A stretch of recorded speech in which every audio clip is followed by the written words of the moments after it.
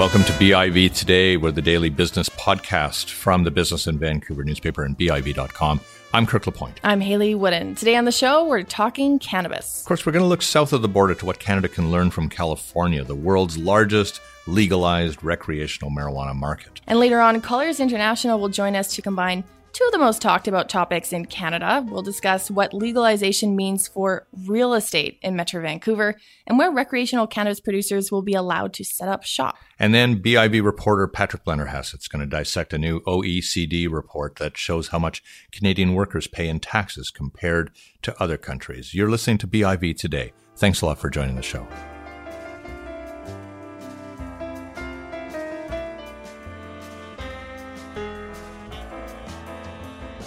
Our next guest is a cannabis activist, author, entrepreneur, and educator. Steve D'Angelo is the founder of Harborside Health Center. It's the world's largest medical marijuana dispensary, which also happens to operate in the world's largest legalized recreational cannabis market, that is the state of California. Steve is the co-founder and president of ArcView Group, which connects cannabis entrepreneurs with investors, and he was in Vancouver this week doing just that at the ArcView Cannabis Investment Forum. He joins us today on the line, now back in Oakland, California. Steve, thanks for coming on the program. Well, thanks so much for having me. How ready are we? How ready are we? Very ready. We've been doing this for a long time. Are we ready here in British Columbia? Are we ready here in Canada, do you think? Are you ready in Canada? Well, look, it's a process, and you are in the beginning stages of the process now. Well, you're actually in the middle stages because there has been a cannabis industry that's been a gray market industry. As I was going through Vancouver, I saw lots of dispensaries. And you'll be going through a transition now of bringing all of that above ground. And my answer, are you ready? I think everybody is already over ready because we know that the alternatives to a legal and regulated cannabis market are just no longer acceptable. We need to have the kinds of consumer protections for people who are consuming this product that are only available in a regulated marketplace. We need to make sure that the people who are handling the product, that the sources of the product are all legal and above board, and that we're not feeding criminal cartels and cross-border smuggling. So it's the alternative is, which has been going on, is no longer acceptable. That's a good point, and perhaps a distinction between, say, a market like Canada and California, where the two separate countries, Canada and the U.S., have had traditionally different attitudes toward marijuana. What do you think Canada can learn from, say, the state of California when it comes to this transition we're going through? Well, I think that there's a lot of things that California has gotten right with this transition, and there's some things that it hasn't gotten so right. I think that very basic stuff like like now all cannabis in California is laboratory tested. If you're buying from a licensed shop and you go into that shop, you have a high degree of confidence that the cannabis is tested. That will also be true in Canada, and that is a major benefit. When I look at the approach that's being taken in Canada, I think that one of the areas that some work is going to be needed is the array of products that are going to be available. So in the initial phases, as I understand it in Canada, only raw cannabis flowers are going to be legal to sell. And what we've found is that in the legal market here in California, only about 25 or 30% of consumers are actually interested in that product format. Yes. Most prefer vape pens, edibles, sublinguals, capsules, and the other range of product formats that we've been able to develop.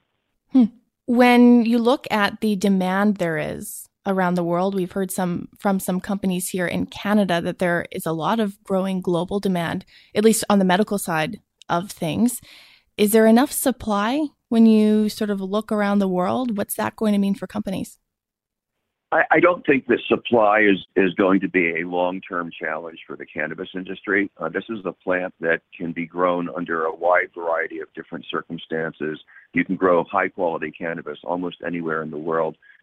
Any supply constraints that we'll be looking at will be solved in the course of a year or 2 or 3 years at the most. It's just a question of getting the infrastructure up to speed.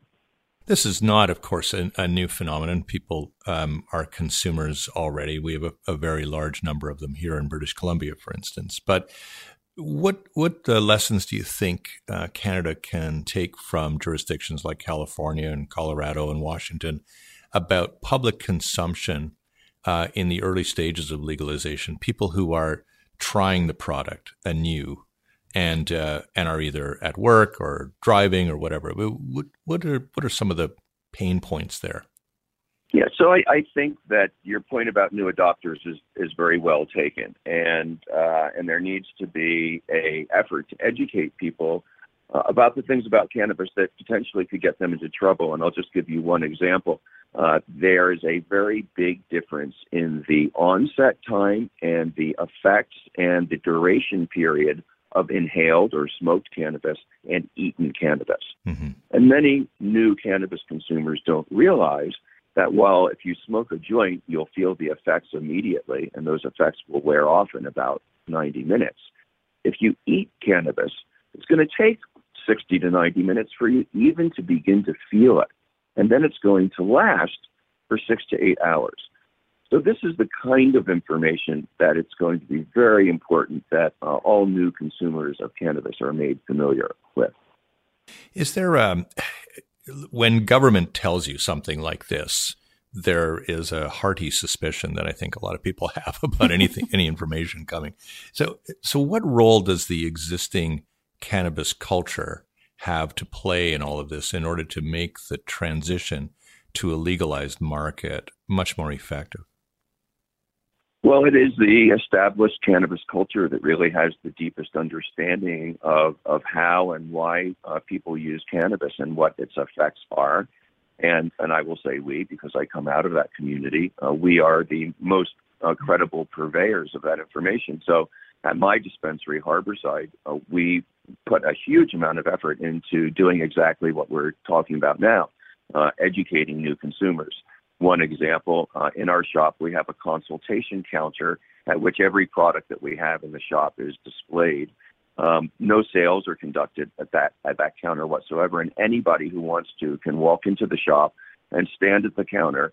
Sometimes they stand there for an hour or 2 or 3 hours and be fully educated about cannabis before they make a purchase.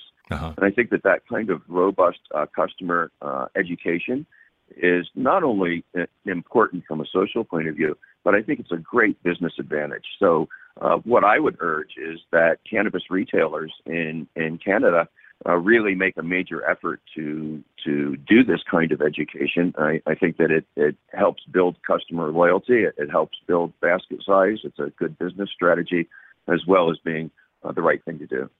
We're speaking to Steve DeAngelo. He joins us on the line from California. He's the founder of Harborside Health Center and the co-founder and president of ArcView Group, which connects entrepreneurs in the cannabis space with investors. You brought up retail, Steve, and province to province, different models for retail are emerging, from a public model to a public-private model, regulations around being able to sell online. It's very different across the country. In the States, what do you think has proven to be a successful model when you're taking into account both providing access to products, but also trying to ensure quality and safety? Well, there are a lot of different models of retail fulfillment, and I think that they offer different advantages to different types of consumers. So, of course, we have the traditional retail storefront that works quite well in California. We have several thousand of them. They are privately owned and operated, but they are now quite strictly regulated. And the advantage there is that there's just a lot of different kinds of shops. There are not as many as we need, so it's not as convenient as you would like, but there are many different types of shops with different approaches for different types of consumers.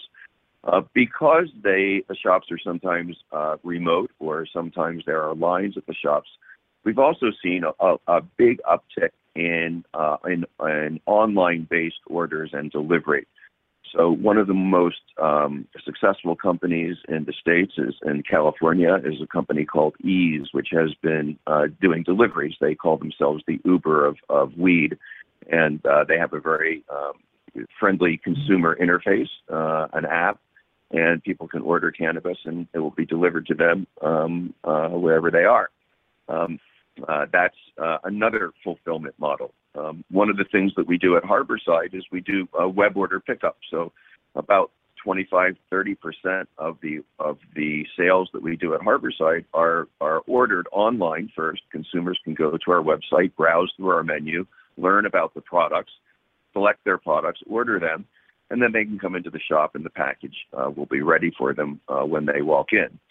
So those are some models of consumer fulfillment. And then we have a number of other ones I could tell you about. Yeah. Can you tell me, in your visit to Vancouver, as you say, you saw a lot of these dispensaries.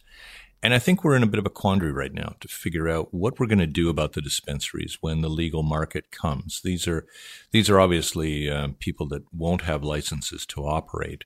But how do we avert something that is not going to be terribly confrontational in all of this? Do you have a view about how we morph into this other era here? Yeah, I mean, what I would advocate is that those dispensaries be licensed. Unless they are not licensable, unless the management of those dispensaries is not willing to be part of a regulated and licensed regime. But these are the folks who have been doing it for years. They know about the plant. And I think that they should be given an opportunity to fully participate in the industry. From an investor perspective, Steve, being based in the U.S., are a lot of people looking north of the border to Canada, to Vancouver, maybe specifically for new opportunities? So there's this, what I call powerhouse combination happening between Canada and the United States, especially with California. And because cannabis is federally legal in Canada, it's also being traded on the public exchanges, and that's made Canada the major source of cannabis capital, not just for the United States, but globally now. And so we see a lot of the Canadian publicly traded companies now making investments in California and other states into American cannabis companies. And many of these companies have much longer experience than any of the Canadian companies do with manufacturing cannabis products, with distributing those products, with branding and marketing those products. And so there's a great combination here as the Canadian companies provide capital to the American companies provide expertise in return. And then, of course, because Canada has a export ability, the work that these Canadian American companies do together can then take off around the world and be exported to any country around the world that is willing to accept them. Last question before we let you go, Steve. You've got California, Colorado, Washington, other states that now have a legalized environment for cannabis. You've got a country like Canada about to do this. What do you think it's going to take for the United States to legalize it? Oh, I think you're going to see de facto legalization in the United States quite soon.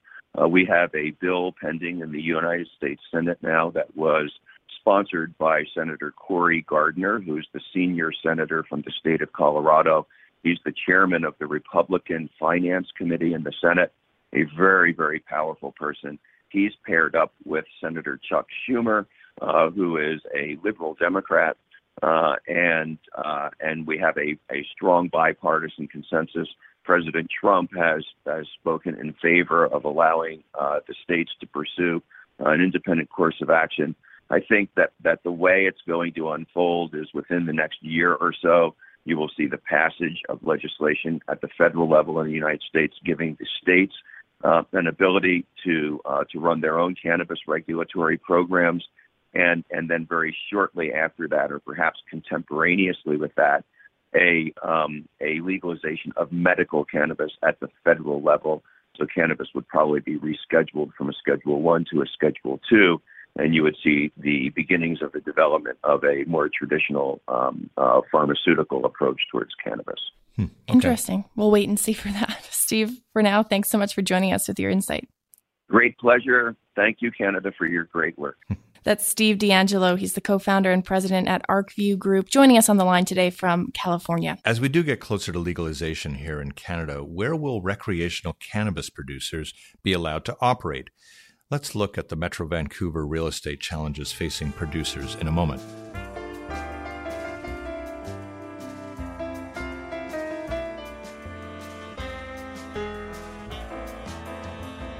We're continuing our discussion on cannabis today by merging two of the most talked about topics in Canada, really, the legalization of recreational marijuana and real estate. A new white paper from Colliers International expects legalization to have a profound impact on commercial real estate here in Metro Vancouver. Producers will also face some challenges in finding industrial land, which is already in short supply.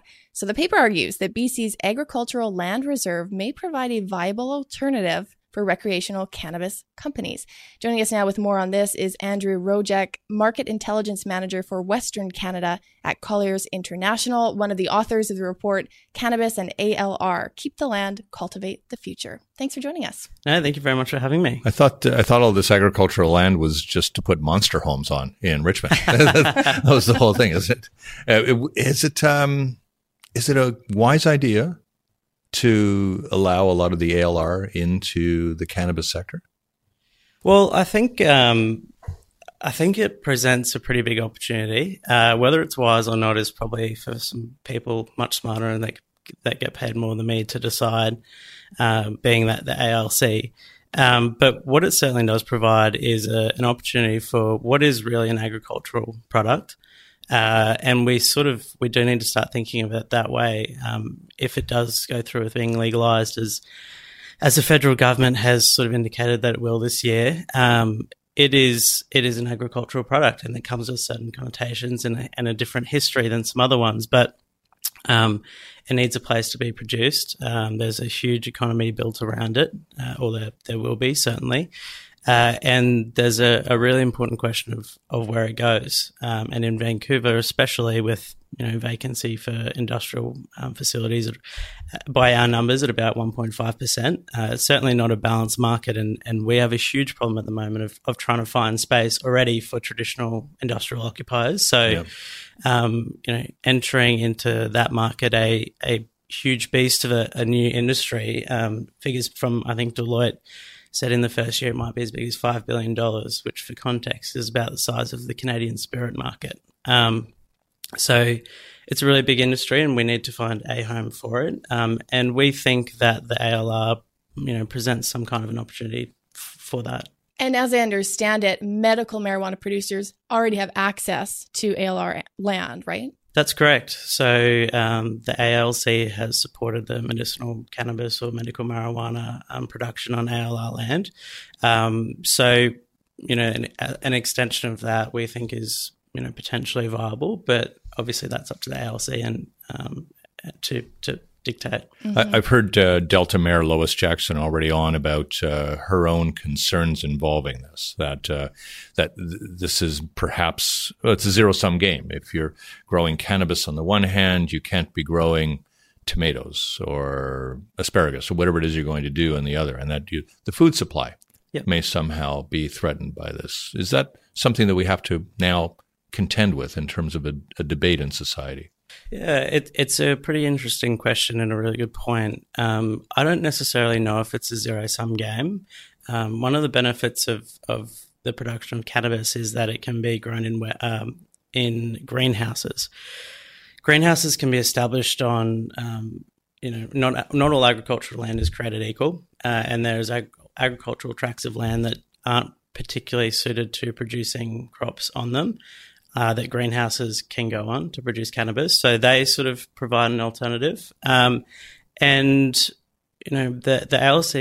ALR was established to provide for agricultural production and protect agricultural production. Food is an essential part of that.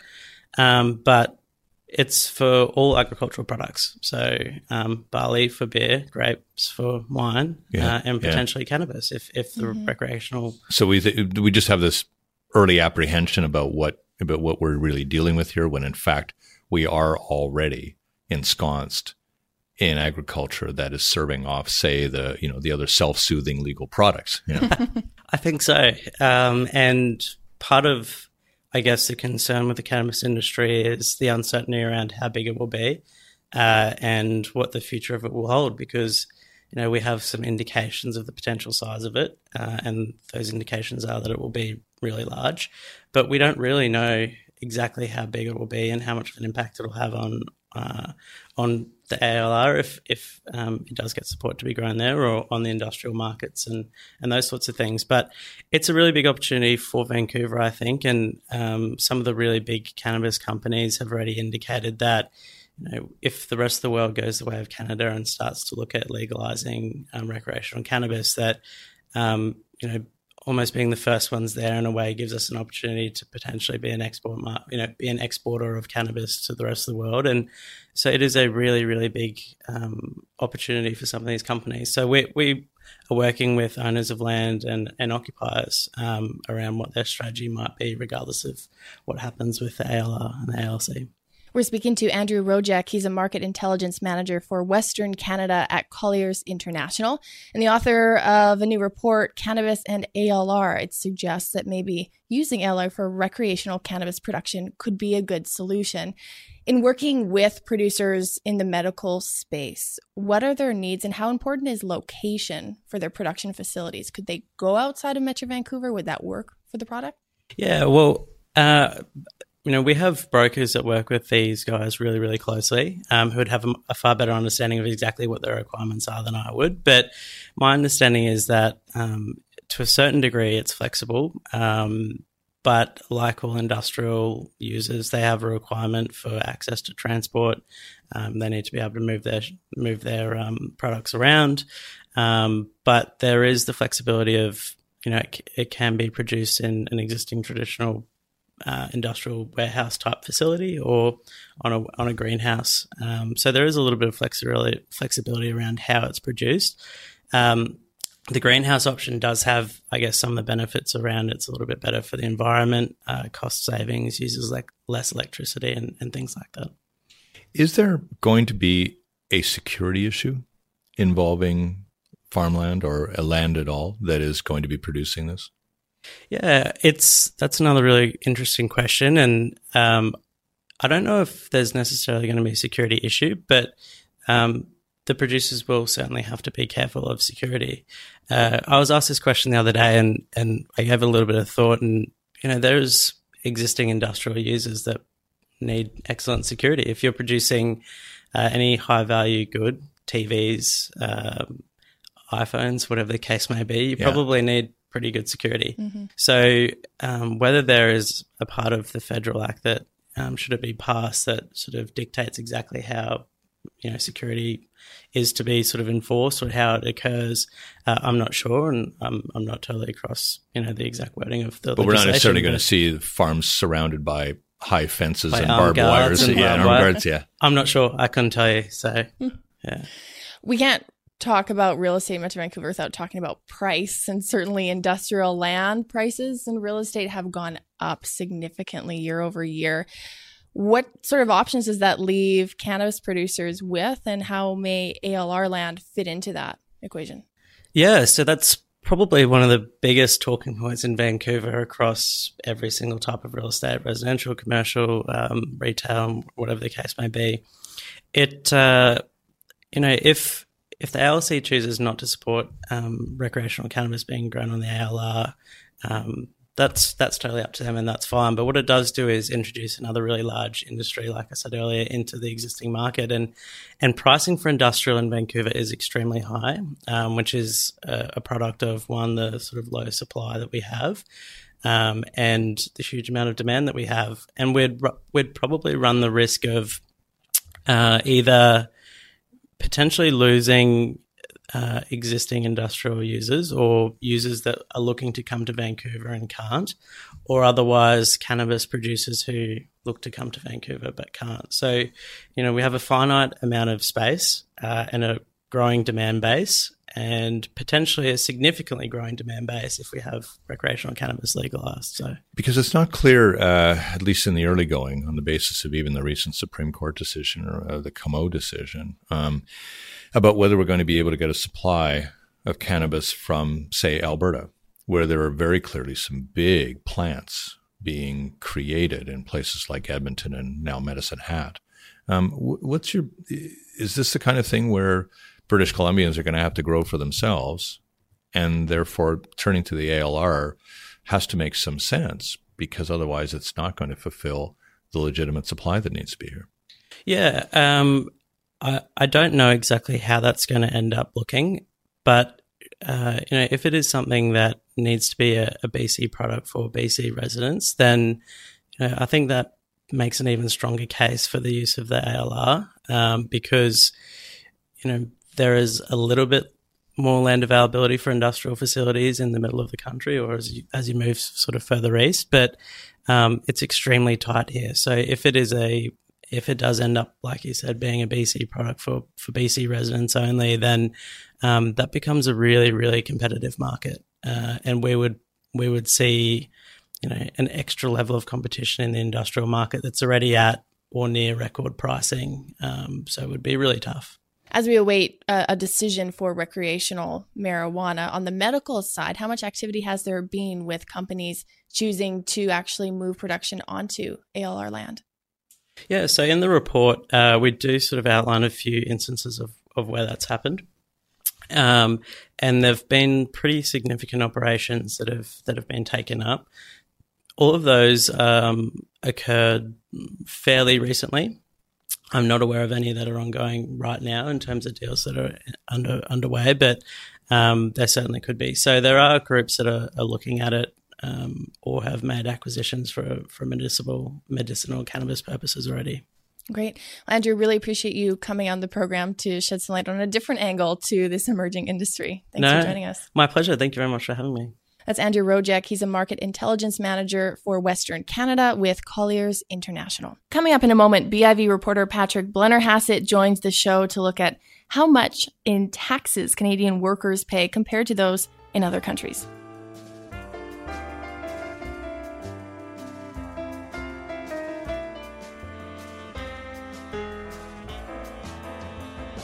In 2017, workers in OECD countries paid on average just over a quarter of their gross wages in tax. How does Canada compare?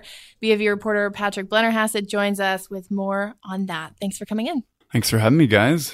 So I think this report, Taxing Wages 2018, it looks at personal taxation on wages. And tell us, how does Canada compare? Are we at the top of the pack or the bottom of the pack? We're going to jump into Canada right away. Okay, so we have the 27th lowest tax wedge among the 35 OECD member countries in 2017. So I guess I should explain what the OECD means by tax wedge. So it's total taxes on labor costs paid by employees and employers minus family benefits as a percentage of the labor costs to the employer.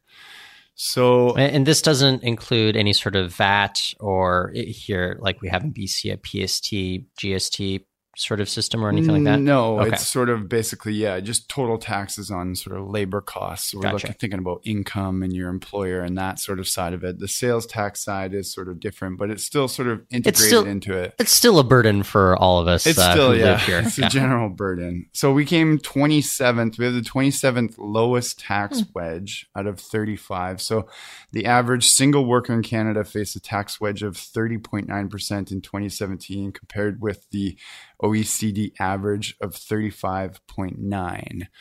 So if you want to complain about paying higher taxes, you're probably out of line in Canada. Just going to say it. So we're doing okay. What are some of the countries that collect the most tax? Yeah, where should we not move, Patrick? Okay, well, unless you want really good funded services. And I think that's a very good point, actually. That like if you want to maybe have your children go to post-secondary for free, if you want a lot of, pretty much a medical expense covered that you could desire, I think a lot of those countries are collecting pretty big taxes, and it is people are getting something out of it. Mm-hmm. So you guys obviously bring up the dichotomy that we face here. So I think we've talked about Belgium before on the show and its high tax rate. It has this exorbitantly high tax rate at 35%. And that's simply for income. And you're going to basically, if you're going to live in Belgium, half the money you make is going to go to the government, and that doesn't even factor in things like sales tax, GST, PST, all that other type of stuff. But The flip side of that is that every year Belgium usually ranks pretty high on standard of living, income inequality or income equality, also basically happiness.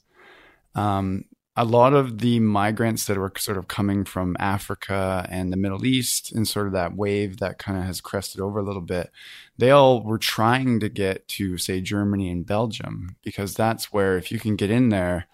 So it's like, it's funny that the people know about Belgium's high tax rate in the Middle East and down in Africa. So with Belgium, you get pretty much everything for free. Everything's paid for. You get Social Security, you got daycare, you get post-secondary education, you mentioned, Tyler. And it's basically Canada's model on steroids. It's kind of the same sort of type thing, but they just pay a lot more and they get a lot more. So if we were ever thinking of doing this, it would actually be quite easy, because we're kind of set up the same in terms of our parliamentary system, the government system, all that type of stuff. So I don't know. So just crank up our taxes, and I'm sure nobody will have a problem with that, right?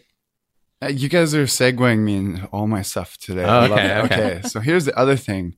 They always pull taxes, and it never pulls high. Conservatives and liberals don't like paying taxes. This is this weird thing where across all boards, people say, we need higher taxes to pay for more social services. However, I don't want to pay more tax. Of course. And this is a liberal person who is saying it because they worry about having Big Brother looking over them. And it's also a conservative saying that they're having Big Brother look over them too much.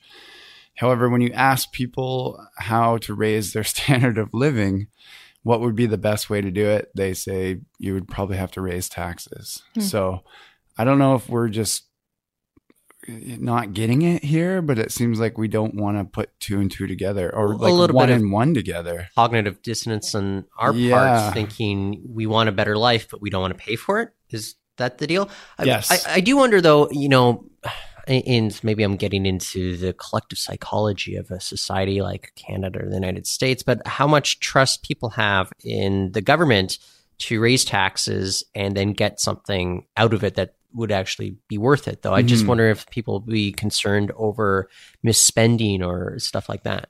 Well, here's the thing. If you're living in a second or third world country, higher taxes is horrible because there's so much corruption and so much graft. But you're living in any one of these 35 countries, higher taxes is probably going to benefit you in the long run. And it's probably going to benefit you if you're doing, I want to say, the white picket fence model. If you're going to get married, you can income split. If you're going to have kids, you get universal daycare. If you're going to buy a mortgage, you get help. Tax rates in that regard. If you're going to hold down a regular job, your pension's going to do a lot better.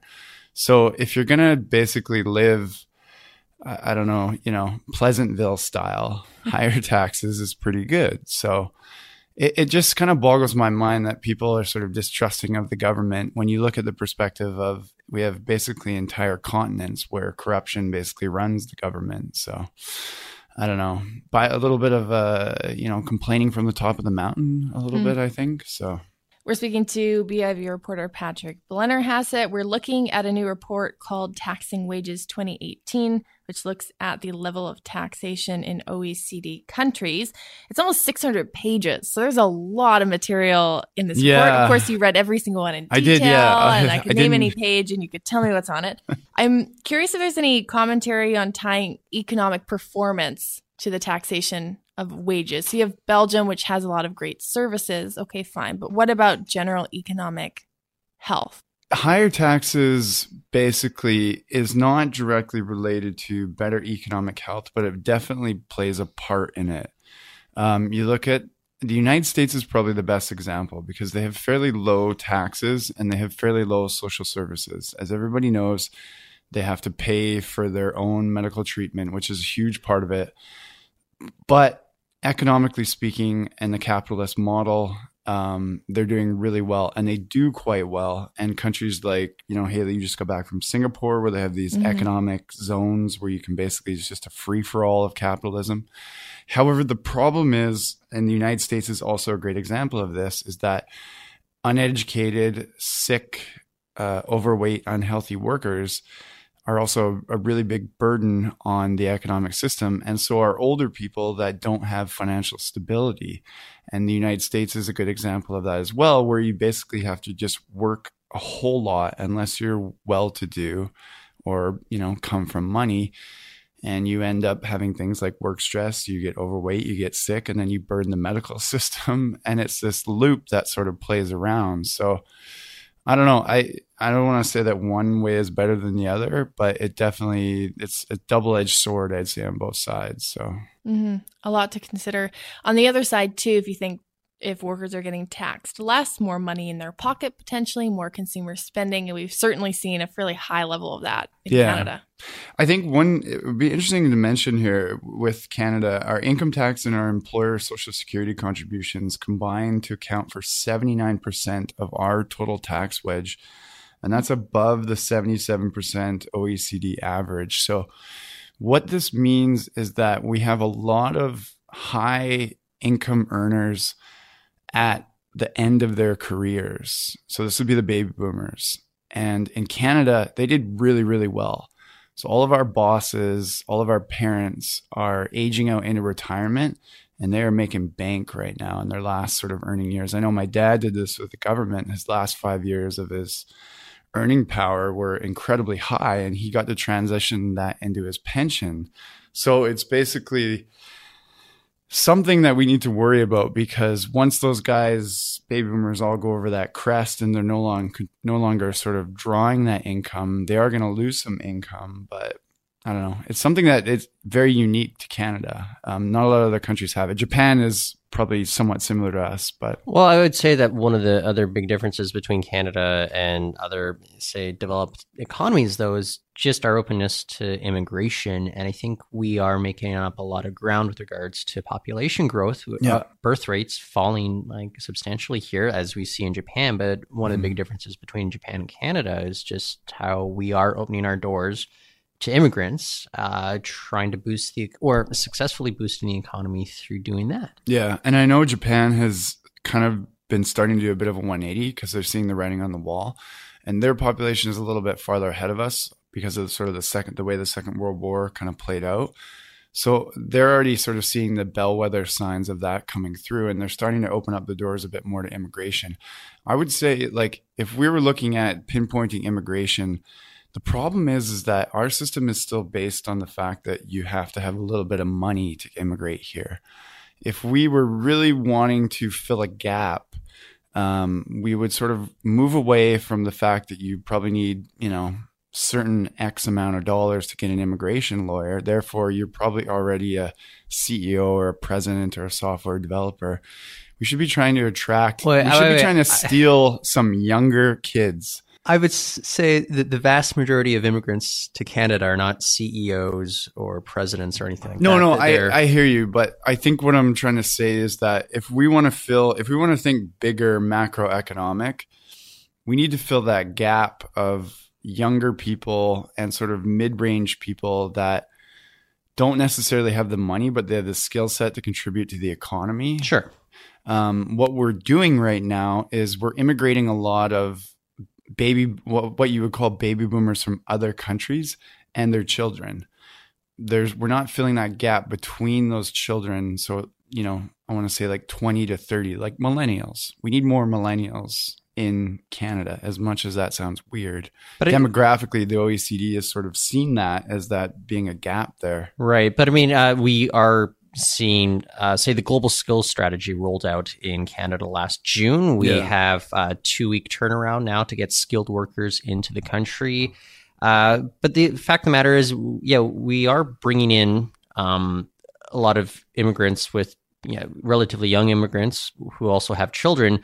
Those children will be, of working age in a few years as well. And I anticipate a lot of them filling in that labor gap as well. Yeah, you would hope, because when a child has a lot easier time immigrating to a new country than somebody who's older. I mean, obviously the big thing is your language skills.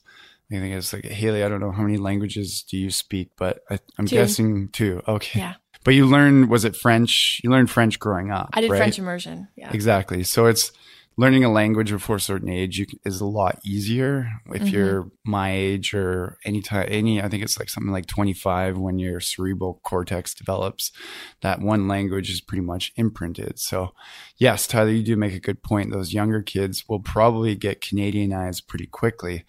I think the issue is that their parents aren't necessarily going to be able to make that jump, and with a lot of the immigrants. So I don't know. But it's always a generational thing with any immigration, though. Generally, immigrants are lower income than the average Canadian citizen. That's just a fact. And it is kind of a generational sacrifice in that I think a lot of parents see that they are, putting the future into their children who will, be able to earn the same as the average Canadian. Well, and I guess this might be a good way to sort of sum it up and sort of encapsulate everything. If you look at the 3 benefits that the OECD pointed out for higher taxes, the first is obviously Medicare and socialized medicine. I mean, that's a no-brainer. The second is Social Security. So when people age out into retirement, once again, they burden the medical system, they burden the government. But the third is education. So there's a direct correlation with higher taxes, better education, and better overall standard of living. So if you're thinking about what your taxes are going to, like roads and bridges and infrastructure, they should be going towards education, primary, secondary, and post-secondary education being free. The studies on that are basically saying that if you give college for free, everybody wins in the end. So it's funny how we want to have our cake and eat it too. Is that a good analogy? I think so. Yeah. Things come with a price tag. Of course. No matter how much we may want to deny that. Yeah. As always, Patrick, thanks for joining us to walk us through. Thanks for having me, guys. That's BIV reporter Patrick Blennerhassett. So you've been listening to BIV Today, the daily business podcast from the Business in Vancouver newspaper. Subscribe and find past episodes on iTunes and over at BIV.com. Thanks for joining us.